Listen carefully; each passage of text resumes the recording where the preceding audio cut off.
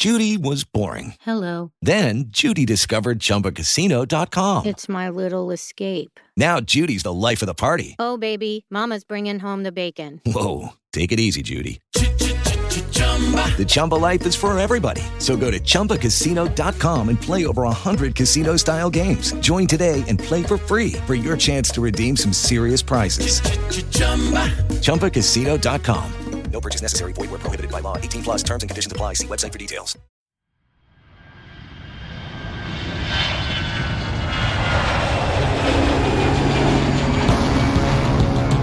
Broadcasting from Doksu Village on Jeju Island, this is the Korea File, a weekly podcast about music, culture, and society from around the peninsula. I'm Andre Goulet.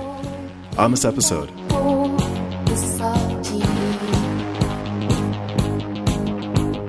Anne Bush is a writer, teacher, and activist from Berkeley, California. Her work for the Jeju Weekly has brought an articulate and insightful outsider's take on the art, history, and culture of this conflicted island. In this interview, she reckons with the value of the economic benefits of tourism on Jeju Island versus the sanctity of cultural solidarity for its people in the face of massive socioeconomic changes.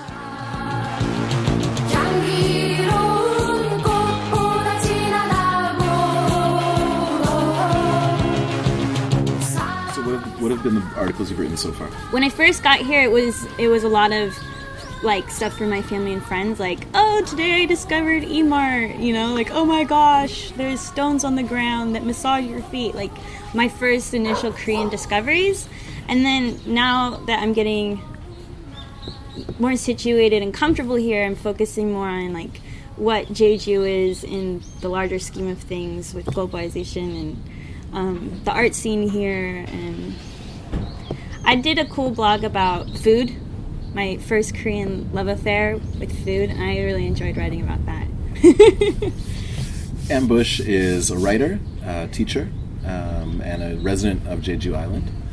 And I wanted to talk about some of the background to particularly tourism. Mm-hmm. I wanted to discuss globalization, but I think on Jeju, it really begins with the tourism issue. Mm-hmm. So just tell me what you think of these. Tourism has increased by about 1 million a year since 2008 to 12 million this year. Wow. And this is an island of 500,000 people. Oh my goodness. Right? So what are the reasons behind the tourism? Well, it's not primarily Chinese people, but like I think 3 million out of the 12 million are Chinese or something. And that's increased exponentially as Chinese people have had, the new middle class has had more ability to travel. So they don't have to have visas to come to Jeju like they do for the rest of Korea. It is an hour flight from Shanghai, which is super close, 2.5 hours from Beijing. If you buy property as a foreigner, you get permanent resident status, which gives you access to Korean medical and employment and educational benefits, and you don't have to give up your citizenship, which is an awesome bonus. 70% of the $6 billion in foreign investment on Jeju is Chinese. Wow. In 2014, 68% of Jeju residents said that the growth in the number of Chinese tourists was not helping Jeju's development. How many percent? 68%. 68. So pretty big majority. Wow. Yeah. So. Oh my goodness. So all of these numbers and stuff sort of speak to, the tourism of Jeju. So what have you seen in your experience in your life here? Well, I live in Shin Jeju, New Jeju, I guess. I live like 2 blocks away from J1, which is J1 Walking Street, and that's where all the like clothes stores are. People call it Chinatown. Like everyone kind of, like my Korean friends kind of always make little comments as we're driving through, and so when you talk about how many Chinese people are coming, I definitely witness that every day. Outside my building, there are these humongous buses that park, just bus after bus after bus of Chinese tourists who like to shop at the duty-free stores. So I'm like right in the thick of things there. So I maybe am more exposed to the Chinese tourists than in other places in Jeju. obviously, I mean, I don't consider myself a tourist, but I am a tourist here in some ways. So I'm also connected to the Westerners coming through, and we've kind of talked about how Jeju kind of feels like living on Disneyland.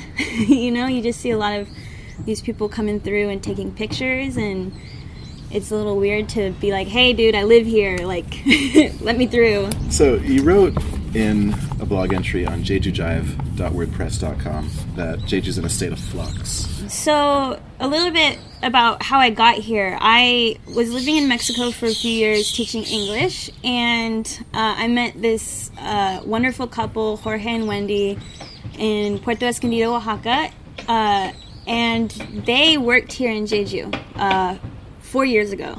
They lived here. They worked here for 2 years, and they convinced me to come to Jeju. And before I came, they prepared me. You know, they told me all the information, things to expect. And so when I came here, I felt very prepared. What kind of preparation was it? Like, what did they tell you? Oh, like places to go and how to deal with like the work situation and things like that. But like when I came, there were like whole neighborhoods that they didn't tell me about that they've built since they left, and then when I talked to them about things I was seeing, they're like, I don't know what that is. That's not what it was like when we lived there. And so I was like, I quickly realized that the Jeju I was living in wasn't the Jeju that they had lived in 4 years ago. And as I've talked to more and more people who've lived here for like almost a decade, they describe Jeju like 10 years ago being completely different. And as you're driving through Jeju, you see the construction in these like empty freeways, and you just feel it.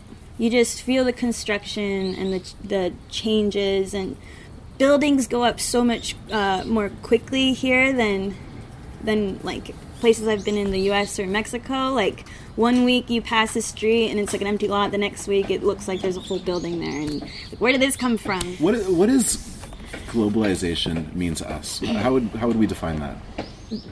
The exchange of people, of things, of ideas, of culture. Yeah, it's like the planet is being shaken up like a snow globe, you know, and things are landing in different places and getting mixed up in strange ways. And we talk about globalization here on Jeju.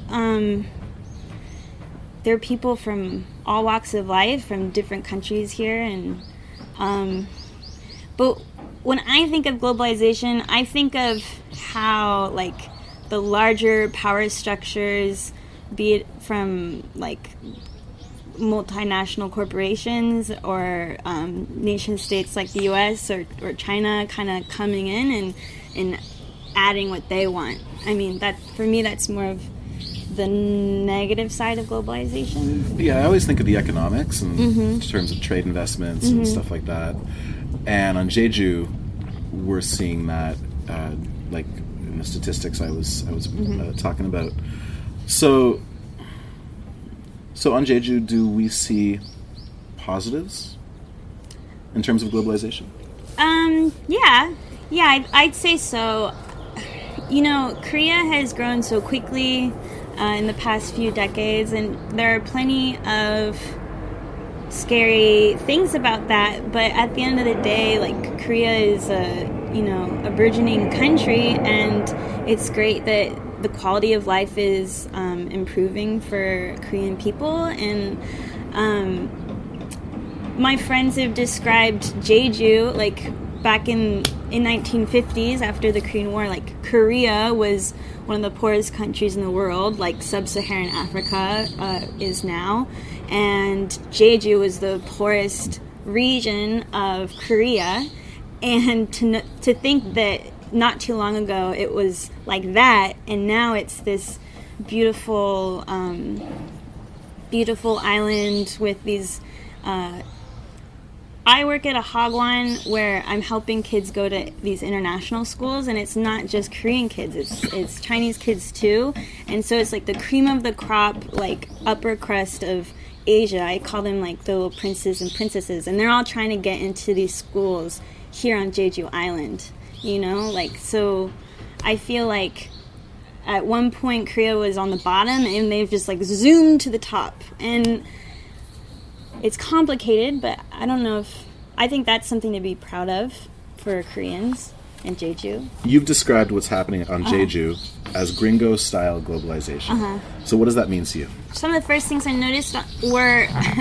We're coming to the island where, like, there's Quiznos and Papa John's and Starbucks and Burger King and McDonald's. And I went to E-Mart and Lotte Mart, and it, you know, the aisles were full of American products. And I was like, I came to Korea to be in Korea. Like, why am I seeing all this stuff from home? You know, you walk into a Starbucks in Jeju, and it's basically the same layout as a Starbucks in San Diego where I'm from, and the same as a Starbucks in Mexico City where I lived. And I don't travel to go to American corporations, like companies. I don't do that. So that gringo style globalization is describing that aspect. I don't think that the American corporations are the biggest problem on the island, but I do find them really annoying. And there's so much rich culture here in Korea and in Asia, and I do get a little sad when I see like people kind of leaning towards Western cultures and customs, because I'm from America and I know that, you know, there's problems there. And I like the notion of a dichotomy on Jeju. Down-to-earth local versus big bucks global. So break that down for me. Big bucks global, I mean, it's like the Papa John's and the Starbucks. Right, yeah, and the big hotels and resorts and amusement parks. And the down-to-earth local refers to the stuff we kind of see on Jeju that makes it so special. But what is that? They're the little villages. The little villages, if you just kind of like make a wrong turn off of these main roads on Jeju, you'll land in this like totally different little world of like village country life with the tiny little windy roads and like grandmas hunched over in their like backyard like farm basically. And you know, you see the haenyeo, the women divers out there diving for abalone and fish. And I haven't seen the miniature horses, but I hear that they're still being used to farm. And or if you walk into like an old school Korean restaurant and have a traditional meal with the locals, it just feels really, down to earth. There's a good example just a couple blocks from here. The Mega Box is showing Avengers 2. And right behind it is those two little thatched roof houses that are just on an alley. Preserved from time immemorial, like they're 120 years old or whatever. Yeah, those are the houses that Tommy showed us, I think. On Tommy's famous history walk a few weeks ago. But that sort of contrast, like, I mean, I love that about Jeju particularly because so much of the old culture is still really rich and much more alive than what I experienced on the mainland when I was living there. But that dichotomy of getting a cup of Starbucks and then walking over and getting to see some traditional history is kind of special. Okay, so you've noticed some interracial resentment. What have you observed? Well, I said this previously, like, I live next to Jeju,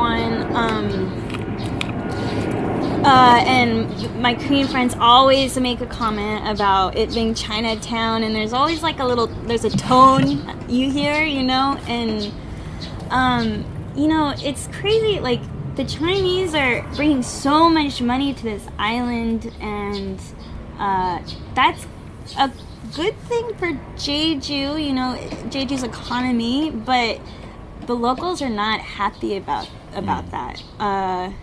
You know, but my friend Sabine says that Jaewon used to be Japantown. Like, Jaewon was full of Japanese restaurants before. And so now it seems like, you know, people are irritated with the Chinese, but maybe before it was the Japanese. And Interesting.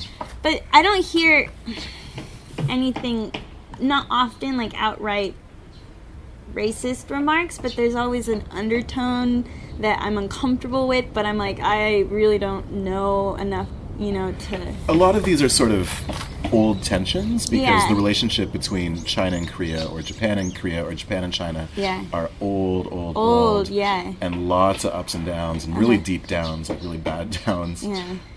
As an aside, is it Baoxian Street in Chinese? They call the walking street? Oh, I don't know. It's named after a Chinese conglomerate that sent 11,000 of their employees over here on a tourist junket in 2011. Oh, wow. So they named the street and branded it. Oh, wow. I didn't know that. Okay, so you wrote about the construction of a narrative on Jeju. How would you articulate the narrative as you've perceived it?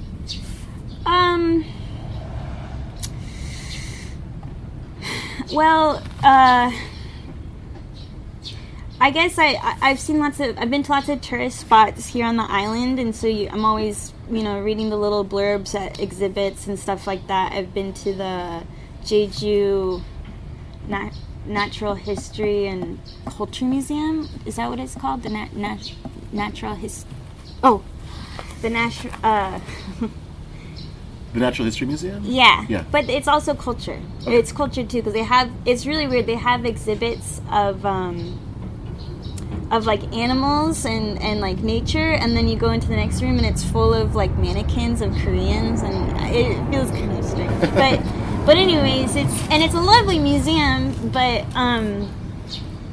the narrative is very much like the Haenyeo are beautiful, and look at the farmers with their mini horses, and it's very bucolic. And sunshiny. Everything's really cute on Jeju Island, but there is like a darker history here, and it's not all sunshine and rainbows. And the Jeju people are kind of tough. Like, they're tough people, and not they're loving people, but they've been through a lot. And I think that the way that the government and some museums present Jeju, it's not really true to the soul of the culture here. I think a lot of that narrative too is created by a central government out of Seoul, and how that's projected onto Jeju identity. So other Koreans need to like latch onto that, so that Jeju means that to them. I think for Jeju people themselves, they know the history, obviously, but I think too that there's like a promotion of a lot of the darker history. 4/3, which was the long massacre from 1947 to 1948 or whatever, where 30,000 Jeju residents were killed. I think that the government here does really recognize that, and when they were having the ceremonies commemorating it a month ago, it did seem like it was a history that's still alive for Jeju people, but I'm not sure that's reflected in how Korean people perceive it. Life is about production, not the consumption of things or egocentrism. So I like how you articulated that sense of values. What does it mean to you? I think that the world is moving really quickly now, and it's so easy just to grow up consuming television and advertisements and like what's going to be my next big experience, and you can just go through life without producing anything, and you feel like this deep emptiness. You don't really know why, and I think I think that's just how modern life in a capitalist society is. You wrote that art here is in direct contrast to the tourist lifestyle. What do you mean by that? I think the tourists who come to this island are like a burgeoning middle class from China, Koreans, Westerners, and traveling is a privilege. Not everyone can afford it. Tourism is a privilege, and so like the things. Tourism is marketed towards people who have lots of money, who live a certain lifestyle, and I think that sometimes it can be kind of plastic and superficial, not well thought out. But I think that the art on that island comes from a more genuine place with more purpose, and it's local. It's being done in the villages with the people. True, lots of the artists are from the outside coming in, like from Seoul or Japan, but there's more of an interaction with the people in the villages from the artists, I think, and the artists are wanting to tell the Jeju people's stories here more. There's more of an interaction with the locals than the tourism with the locals. And this contrasts a lot with the sort of more globalized Jeju that we see every day. Mm-hmm. So where do we see the effects of globalization and development and tourism and everything else? Where do we see Jeju going from here? What would you predict 5 years or 10 years down the road? I do believe that Jeju is becoming Disneyland. I hate to say that, but I think that things are moving so quickly. Development is just exploding, and it doesn't seem like the government is really paying attention to the locals here. There's so much money coming in, and maybe they're getting a little crazy with it, and they don't see what's happening. I think there's going to be a huge backlash, and there already is, especially with the naval base protests that are happening. They're buying up all the land around the naval base so that they can be a presence to remind the naval base of where they're situated. And the naval base is being built by the Korean government in what's the town's name? I'm not Gumjeong? sure. I'm not sure. Okay. But this is pretty new, and there's been a lot of controversy. Controversy. Yeah, there's been people who've been living there for years, like almost a decade or something. Yeah, that's just one part of the bigger fight to preserve Jeju. I'm hoping that some things will happen where we can find a way to pressure the government to preserve the shrines and other structures on the island that have been here, for hundreds of years. And but I think that development is going to win the battle. I mean, in the long run, I think we'll have some small victories, but you can't really slow down. I don't want to say progress, but development. I hope we can, but we'll see.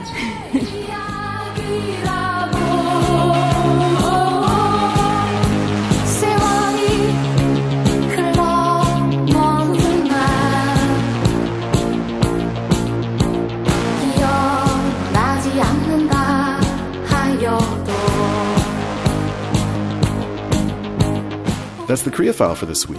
You can find new episodes up every Wednesday on iTunes and Stitcher, and as a feature contributor at blogtalkradio.org. You can find Anne's online work at jejujive.wordpress.com and in the travel section at jejuweekly.com. Tune in next week for a conversation with researcher Agnes Son on Korea's Back to Land movement. From Doksu Village on Jeju Island, I'm Andre Goulet.